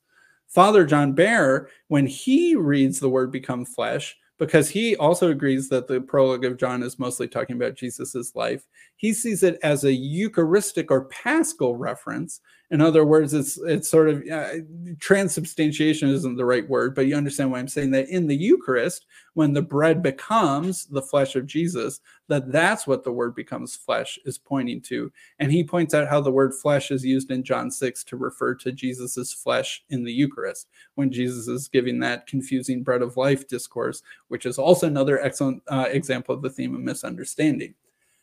Others will say, I've heard other examples of saying it's the resurrection in connection with Jesus's glory, or maybe it's the crucifixion. So I am going to tentatively propose an alternative idea of what the word became or the word was flesh might mean. And so I'm going to use 1 John 4:1-3 to explain what I mean. Beloved, do not believe every spirit, but test the spirits to see whether they are from God. For many false prophets have gone out into the world. By this you know the Spirit of God. Every spirit that confesses that Jesus Christ has come in the flesh is from God. And every spirit that does not confess Jesus is not from God.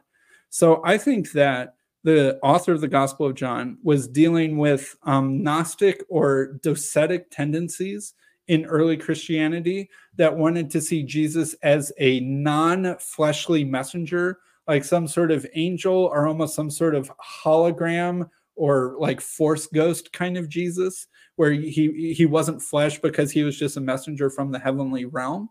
I think that the author of the Gospel of John and the Epistle of 1 John is having to wrestle with this theological idea, and he is condemning it by saying that any spirit that does not confess that Christ Jesus came in the flesh is a false spirit. And I think that what verse 14 might mean here is that it's really doing the same thing, that lest anyone misunderstand somehow that he has been talking about a flesh and blood human being, he's saying, and the word was flesh and dwelt among us, and we have seen his glory. It's both emphasizing Jesus's fleshliness and that the author of the gospel is an eyewitness of this, that he has touched and felt Jesus. So anyone who might say that Jesus wasn't a flesh and blood human being, that the Logos wasn't a flesh and blood human being, he's saying, we touched him, we saw him, we beheld his glory. He was flesh and he dwelt among us. I think that's really what's going on here, is that the author of the Gospel of John is making an anti-docetic polemic in verse 14. And he's not talking about the transition of some second person of the disembodied Trinity into an incarnated, dual-natured something or another in the Virgin Mary. I think that he's really just trying to emphasize the fleshly nature of Jesus in contrast to a false theology that he's having to confront in his own time. All right, moving on to verse 15. John bore witness about him and cried out, "This was he of whom I said, he who comes after me ranks before me because he was before me." All right, I think that there are two things going on here. Let's see here. I think that in contrast to people who misunderstand Jesus, John the Baptist is someone who correctly understands Jesus. And in fact, the author of the Gospel of John uses John the Baptist as an ally to help support his beliefs about Jesus, because many people believed that John the Baptist was important. And in fact, I often think that the author of the Gospel of John is having to confront people who think that John the Baptist is too important, and some people who might have thought he was the Messiah. And so that John is trying to put John the Baptist in his proper place as a witness, as a truthful, authoritative witness who understood and declared Jesus's real identity, but not as the Messiah himself. And so what's John the Baptist saying here? He who comes after me ranks before me because he was before me. So I think what he's saying is that in an earthly sense, John is older than Jesus. And you have to understand, in this culture and in this time, to be older than someone was to be above them in the hierarchy. And to try and act more important than someone who is older than you was very disrespectful and disobedient. And so to claim that Jesus was older, or to claim that Jesus is more important than John the Baptist when John the Baptist is older than him and was doing his ministry first, would be a disrespectful usurpation in some eyes. So what John is saying is that in a earthly sense, Jesus is after John the Baptist, right? And I have this picture of Elizabeth, John's mother, seeing the Virgin Mary, and that the baby within her, baby John the Baptist, jumps for joy when he sees baby Jesus inside Mary, right? But John the Baptist was conceived first, so he's a little bit older than his cousin Jesus. So in an earthly sense, John is older than Jesus, and John's ministry starts before Jesus's ministry. But in a heavenly new creation sense, which is how themes of misunderstanding, or in this case, themes of understanding, work, Jesus is older than John. So are you saying that Jesus pre-existed John? Well, not in a earthly sense, but in a new creation, heavenly sense, in that Jesus is the firstborn of all creation. I think there's another passage that is saying something very similar. So this is another very famous passage that lots of people are aware of. Your father Abraham rejoiced that he would see my day. He saw it and was glad. So the Jews said to him, "You are not yet 50 years old, and have you seen Abraham?" Jesus said to them, "Truly, truly, I say to you, before Abraham was, I am." Or I'm not going to get into it, but really the Greek here is better. I am he, not I am. It's not God's name. It's a declaration of self-identity, not a declaration of God's identity. That's for a different video. But anyway, so they picked up stones to throw at him, but Jesus hid himself and went out of the temple. This is a perfect example of a theme of misunderstanding. Jesus speaks at a spiritual level. In other words, that Abraham prophetically in the future saw Jesus. Abraham was given a spiritual heavenly revelation of the coming Messiah. I'm not saying it happened exactly when Abraham was about to sacrifice Isaac. This picture gets the idea across that in some sense, Abraham had a prophetic revelation of Jesus in the future, and it made Abraham glad. He saw the future vision of Jesus. He saw it and was glad. That's what Jesus is saying at a spiritual level. So in some sense, earthly Abraham is seen into this new future, the new creation future of Jesus. But the Jews misunderstand him. You are not yet 50 years old. How have you seen Abraham? Again, they're taking him literally. They're misunderstanding what he's saying. Then Jesus tries to correct them. He doubles down again at the spiritual level. Truly, truly, I say to you, before Abraham was, I am he. Right? And he's not speaking at an earthly level again of preceding Abraham in earthly old creation time. He precedes Abraham. And another way of translating it, I'm not going to argue this right now. It's a big, long Greek conversation, but a way to translate is before Abraham before Abraham comes to be, before Abraham is-ing, I am he. So he's talking about how Jesus is talking about how he precedes Abraham at the spiritual level, at the new creation level, in terms of the new people of God that come to be through Jesus and his resurrection and his new life. Jesus is born from above before Abraham gets born from above, because Jesus gets baptized with the Holy Spirit and is the firstborn from the dead, and Abraham comes from the dead after Jesus. So in the spiritual logic of the new kingdom and the new creation, Jesus comes to be before Abraham, even though at this old level that the Jews are misunderstanding him as talking about, Abraham is older than Jesus. So let's see here, just to emphasize this idea that Jesus is the beginning, but he's the beginning of the new creation. Here are two passages. And to the angel of the church of Laodicea write, the words of the Amen, the faithful and true witness, the beginning of God's creation. Right? Jesus is describing himself as the words of the Amen. That's another time I could say where Jesus is being called he's being called the Logos of God in a titular or a title sense. Jesus is a faithful and true witness of God. He is the beginning of God's creation. He's not the beginning of God's old creation. He's the beginning of God's new creation. Colossians 1:18, he says the very similar thing, or this is Paul saying a very similar thing. He is the head of the body, the church. He is the beginning, the firstborn from the dead, then everything he might be preeminent. So in what sense is Jesus preeminent? He is the preeminent one in the sense that he's the firstborn from the dead. He is the first one to enter into the new beginning. He is the beginning by being the firstborn from the dead. This is a logic that I think a lot of people are resistant to really try and understand. But the new creation is more important to Paul than the old creation. The new creation is more important to the Gospel of John than the old creation. That's how this typology thing works. The thing that replaces the first thing is of greater glory and greater importance and greater focus and attention. And it replaces the old thing and supersedes it in glory. So when you're talking about creation, once you've seen the new creation through Jesus, the old creation isn't like, I think people default to thinking that the word creation must refer to the old creation, just because that's how we typically think. But in this logic, creation more rightly refers to the new creation. And so Jesus is preeminent because he's the firstborn from the dead. So he is preeminent over Abraham and preeminent over John the Baptist because he is the firstborn from the dead and the beginning of God's new creation. All right. So John 1:16 through 17. For from his fullness we have all received grace upon grace. For the law was given through Moses, and grace and truth came through Jesus Christ. And here, I really love this passage too, because I feel like it finally explains the two layers.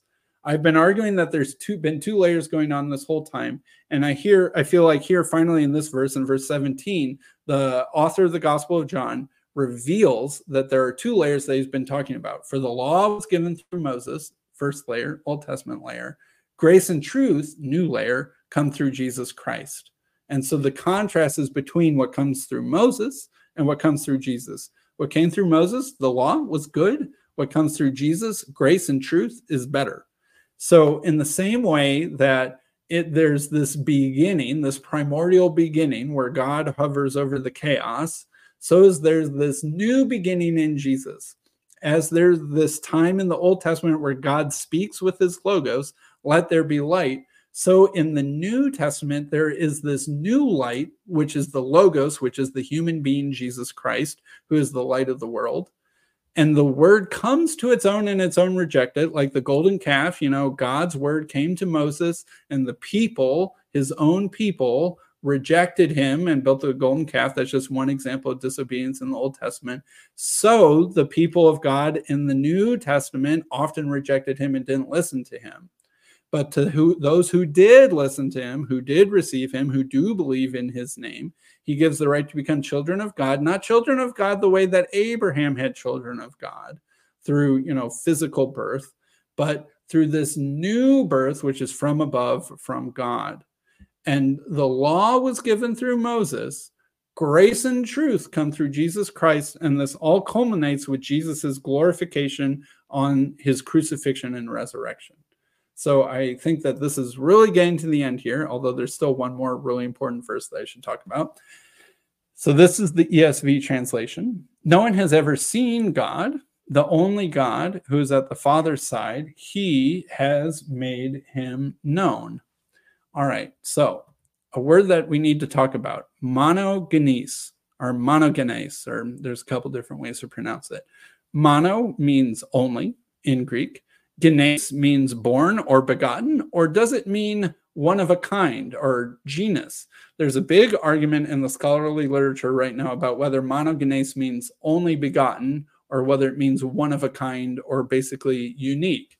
You'll notice that the ESV is taking what I would say is a very creative translation of monogenes. No one has ever seen God. The monogenes God, in other words, so it's saying only, is a translation of monogenes. The only God who is at the Father's side, he has made him known. I think this is a very bad translation. I think it's deliberately trying to smooth Trinitarian edges around a verse that should discomfort Trinitarians. I think that's exactly what it's doing. So let's look at other Greek words, specifically Greek names that end in genes. Eugenes, which is the Greek source of our English name Eugene, mean well-born. Eu in Greek means good or well, so eugenes means well-born. Origenes, which is actually the word of Origen, the church father, it means born of Horus, the Egyptian god. Hermogenes or Hermogenes means born of Hermes. Aristogenes means born of the upper class or born of the aristocracy. Theogenes means born of a god. And Hesychogenes means born of quiet or peacefully born. It's a name that would be given to babies whose mothers had a relatively easy and peaceful labor delivering them. So if Hesychogenes refers to how a kid could go through the process of labor in their mother peacefully, then genes must mean born from. So if all of these names have the connotation of born of or born from, then what does monogenes mean?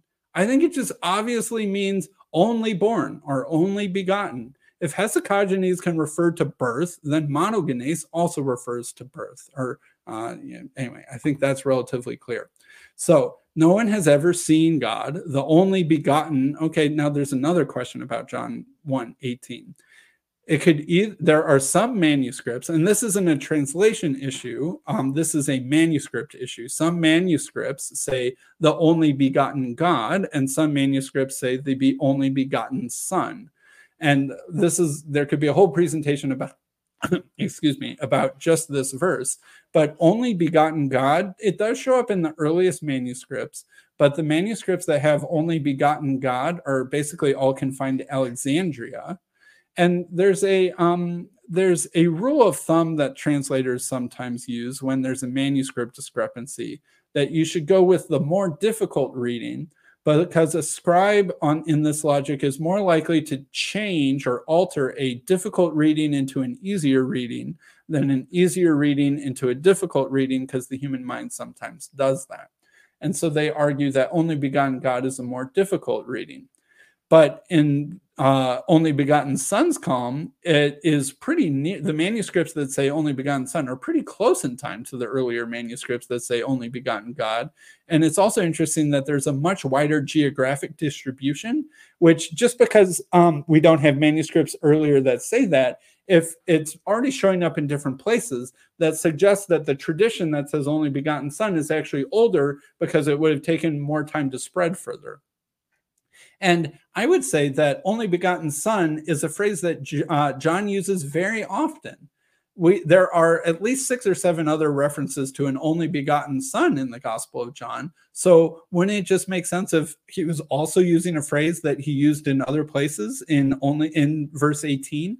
It would be very unusual if he was using a new phrase once off in verse 118.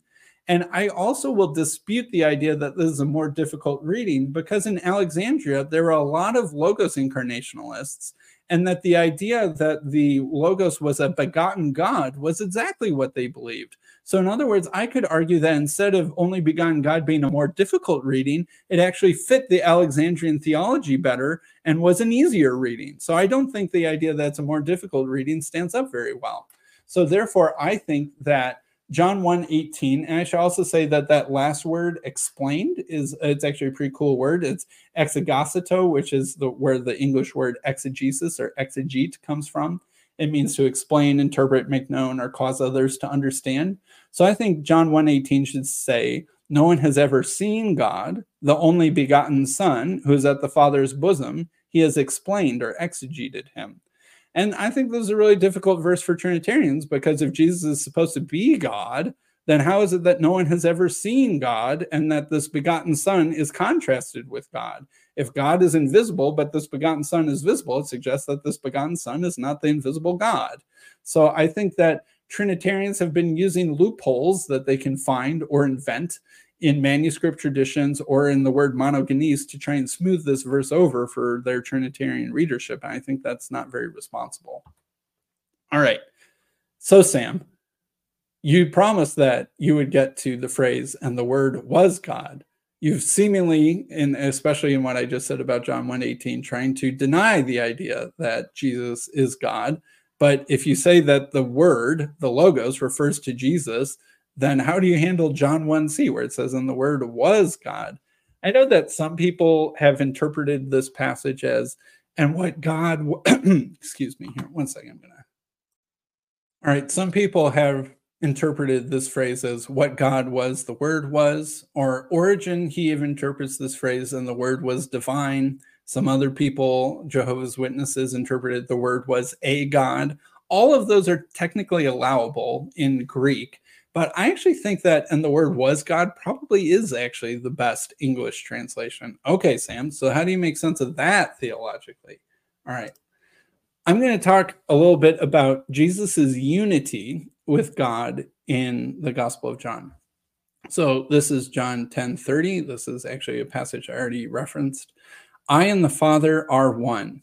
If I am not doing the works of my Father, then do not believe me. But if I do them, even though you do not believe me, believe the works, that you may know and understand that the Father is in me and I am in the Father. So Jesus here is making a strong identity with the Father. And of course, the Jews misunderstood him and tried to stone him for saying that. But what he's saying, I think, is relatively clear, that there is a unity of action and cooperation between God and Jesus, such that God is acting through Jesus. And we know that God is acting through Jesus because we see the works, and the works are testimony to the Father being in Jesus. And I think this is the same thing as saying that the Spirit was in Jesus without measure. I think that's another way of saying that the Father is in Jesus, that the Holy Spirit is so fully in Jesus that the Father is in Jesus. And again, there's no second person of the Trinity in Jesus. There's no second person of the Trinity laid out in the Gospel of John. It's the Father, the first person of the Trinity, so-called, who is the one that's in Jesus. Not that Jesus is just some flesh puppet being animated by the Father, but that Jesus is a human being empowered and indwelt by the Father with the Spirit inside him. And Jesus being in the Father is sort of like it means a little bit the opposite but parallel thing, that Jesus is inside. Like the phrase in the phrase in Christ means like you believe in Jesus and that you trust in Jesus. So Jesus being in the Father is that same version of the word in. All right, I'll talk about another passage. So Thomas says to Jesus, Thomas said to him, Lord, we do not know where you are going. How can we know the way? Jesus said to him, I am the way, the truth, and the life. No one comes to the Father except through me. If you had known me, you would have known my Father also. From now on, you do know me and have seen him. Philip said to him, Lord, show us the Father. It is enough for us. Jesus said to him, have I been with you so long, and you still do not know Philip? Whoever has seen me has seen the Father. How can you say, show us the Father? Do you not believe that I am in the Father, and the Father is in me? These words I say to you, and I do not speak on my own authority, but the Father who dwells in me does his works. Believe me that I am in the Father, and the Father is in me, or else believe on account of the works themselves. So this is also another example of the theme of misunderstanding. It's not just like evil Jewish people who misunderstand Jesus. Sometimes his own disciples misunderstand Jesus. But I think Jesus is saying something hard to explain here, that seeing Jesus is like seeing the Father. It's not the same thing as seeing the Father, because the Gospel of John will repeat extensively that God... Sorry, excuse me, my voice is getting a little hoarse from talking for so long. But anyway, what Jesus is saying is that seeing Jesus is like seeing the Father, not because he is the Father. The Father is inherently invisible, but Jesus makes him visible through his self, through his actions, through his words, through his deeds. And this is like some sort of cooperative, active unity where the works are what reveals the Father. The words are what reveal the Father, because the works and the words come through Jesus, but are sourced in the Father. And I think it's very interesting when Thomas says, my Lord and my God, to Jesus after he's been resurrected. I do not think that Thomas is here referring to Jesus directly in a one-to-one identity sense as his God. What I think Thomas is doing is he is finally properly understanding, as opposed to misunderstanding, what he misunderstood in this passage. Thomas and Philip are trying to see the Father, trying to know the Father. And Jesus is saying, if you've seen me, you have seen the Father. I am in the Father, and the Father is in me. We are one. All these sorts of things. That Jesus and God have a unity, not of identity or not of essence or consubstantiality, but of participation and of activity and of sort of revelatory, revelatory means of accessing and knowing God. It's like a much softer and gentler, but I think even more profound sense of what it would mean to call Jesus God. It's very delicate, but I think that once you see it in the Gospel of John, that Jesus is the means of revelation and activity and source and function through which God is acting. And Jesus, being a perfect revealer of this, can be called God because he is this portal, messenger, revelatory thing of God. I don't know, an example that I've heard that I think is a good way to explain this is like Jesus is some perfectly clean mirror where like God comes down, and because Jesus is a mirror that is so clean, it like reflects God perfectly to the people looking at him. In some sense, you're looking at a mirror, but in some sense, you're looking at God. And you could say the same thing about a really detailed picture. Jesus is the image of the invisible God. If you have seen him, you have seen the Father. You can't see God directly, but you can see God indirectly by seeing Jesus. And when you call Jesus God, you're calling him God indirectly, but you're calling God the Father God through and in Jesus. And I think that's what Thomas finally gets. And that's sort of like the climax of the gospel at the end, when Thomas is clicking in this spiritual and earthly thing fusing such that God the Father is in and revealed through the human being, Jesus Christ, his only begotten Son. And so I would say, what does the last verse of Jesus mean, or what does the first verse of the prologue mean? The Word was with God and the Word was God. That's what I think it's trying to say. All right, here's another passage that I think is very interesting for those who think that Jesus's unity with God is somehow qualitatively different than our unity with God. So this is in the high priestly prayer. Jesus says, "I do not ask for these only, but also for those who will believe in me through their word, that they may all be one, just as you, Father, are in me and I in you, so that they also may be in us, so that the world may believe that you have sent them. The glory that you have given to me, I have given to them, that they may be one even as we are one, I in them and you in me, that they may become perfectly one, so that the world may know that you sent me and loved them even as you loved me." So this unity that Jesus has with the Father is something that he prays his disciples will have with each other and with Jesus and with the Father. So this uniqueness that Jesus has with God now is something that is to be shared and expanded upon through Jesus into the disciples. Just as the Father is in Jesus, so then Jesus is in his disciples, so that the Father is in the disciples through Jesus in the disciples. The glory that God gives to Jesus, then Jesus gives to his disciples. The love that God has for Jesus then gets transmitted to his disciples. So all of this unity and cooperation that Jesus has with God is something that gets extended to all of Jesus's followers. So I would say that it can't be some special, unique divinity that Jesus is having with God or his divine nature, or however you would want to put it, or else this prayer doesn't make any sense.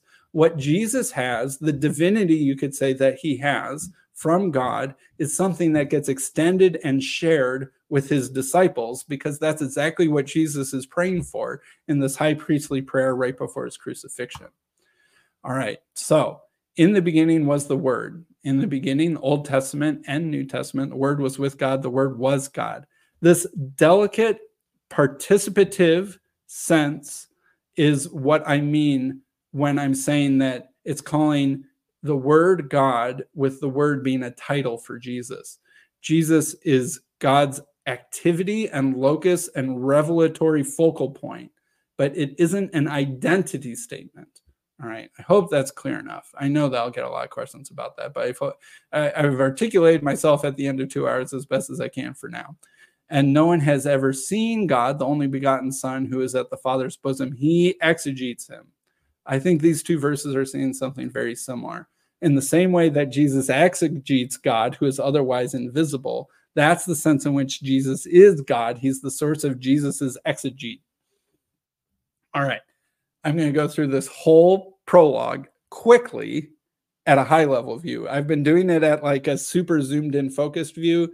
This is going to be a high level, fast 30,000 foot view so that people can get the whole context of what I'm saying. All right. In the beginning was the Word, and the Word was with God, and the Word was God. He was in the beginning with God. All things came to be through him, and apart through him, nothing came to be. All right. This is a double layered statement. The double layered statement is speaking both about the Old Testament and about the New Testament at the same time through typological logical relation. So the Old Testament helps us understand the true meaning, which is the New Testament meaning located in Jesus. And then there's an explanation statement where the author of the prologue is helping us understand the previous three verses. That which came to be in him was life, and this life was the light of men. Right? So what does it mean that everything came about through Jesus? It means that the eternal life, which is this new creation life that endures forever, it comes to be through Jesus, and it's the light of men. All right. Next paragraph. The light shines in the darkness, and the darkness has not overcome it. That's a double-layered statement. It's referring to light being made in Genesis, but it's mainly referring to, in a spiritual sense, how Jesus is the light of the world. And then we get a spiritual explanation of the double-layered statement again. There's a man sent from God whose name was John. He came as a witness to bear witness about the light, that all might believe through him. He was not the light, but came to bear witness about the light. The true light, which gives light to everyone, was coming into the world. All right, there's another explanation statement and a contextualization statement to let us know that we're talking about something that's happening during Jesus' own lifetime, or else John the Baptist would be irrelevant. The light shining in the darkness is the life of Jesus. All right, he was in the world came to be through him, yet the world did not know him. He came to his own, and his own did not receive him. Double-layered statement again. It's referring to just as how God created the world through his word, and how the word came to the people of God, and the people of God did not receive it in the Old Testament. That's a foretype, a foreshadow of how in Jesus he comes to his own people, even though the people of God in this new birth sense are created through Jesus. This world still is not receiving him, just as the same way it didn't receive the Logos in the Old Testament, just as the Logos came to his own people and the old people did not receive him. Jesus comes to his own people, the Jewish people, and the Jewish people didn't receive him. But all who did receive him, again, a clue that we're actually talking about Jesus primarily, not the Logos in the Old Testament primarily, but to all who did receive him, who believed in his name, he gave the right to become children of God, who were born not of blood, nor of the will of the flesh, nor of the will of man, but of God. All right. And then this next paragraph, I don't think it's a double-layered statement. It's more just like an exposition of the gospel rather than a double-layered statement. And the word was flesh and dwelt among us, and we have seen his glory, glory of the only begotten Son from the Father, full of grace and truth. Again, I just think he's emphasizing and iterating that the word was a flesh and blood human being, and John himself, the author, is an eyewitness to this. And that anyone who's saying that the word wasn't a flesh and blood human being, but was some sort of force ghost, doesn't know what they're talking about, because John witnessed his glory. And he's not alone. There are other people who have seen his glory too.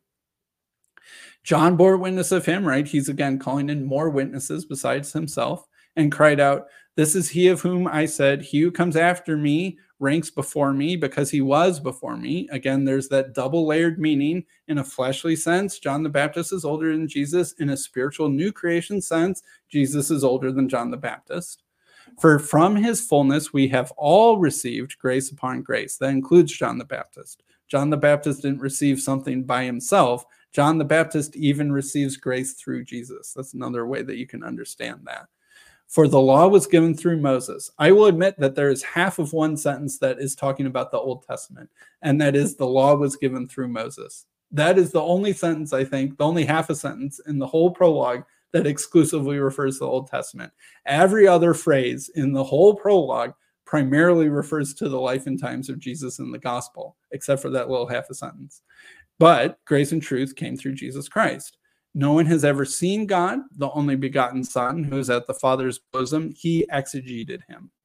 So with that, I'm sure that there are people who will have questions or objections to what I said. I'm sure that this is a little bit new and confusing to some people, although some people are probably also like, yes, that makes sense. I'm excited for both reactions in the comments section. Let me know what you think. And I will also say, I think the prologue of John is really amazing and profound. And I have really benefited myself from dwelling on it, not just in some sort of knowledge sense, but I do feel like seeing this way of understanding the gospel and the prologue, there's so much more to it than meets the eye, that it invites reflection and it invites spiritual growth and contemplation. And I don't think like I've, in some sense, exhausted what it means with this explanation. I hope I've really just given you a tool to help delve even deeper into what it's trying to say, but to do so in a way that is enriching and enlightening so that we can see the true meaning and the true identity of Jesus and the true relationship of Jesus to God. It means to be an end of the about the Gospel of John. This is the beginning of theologizing about the Gospel of John. So thank you, everybody, for your time and attention.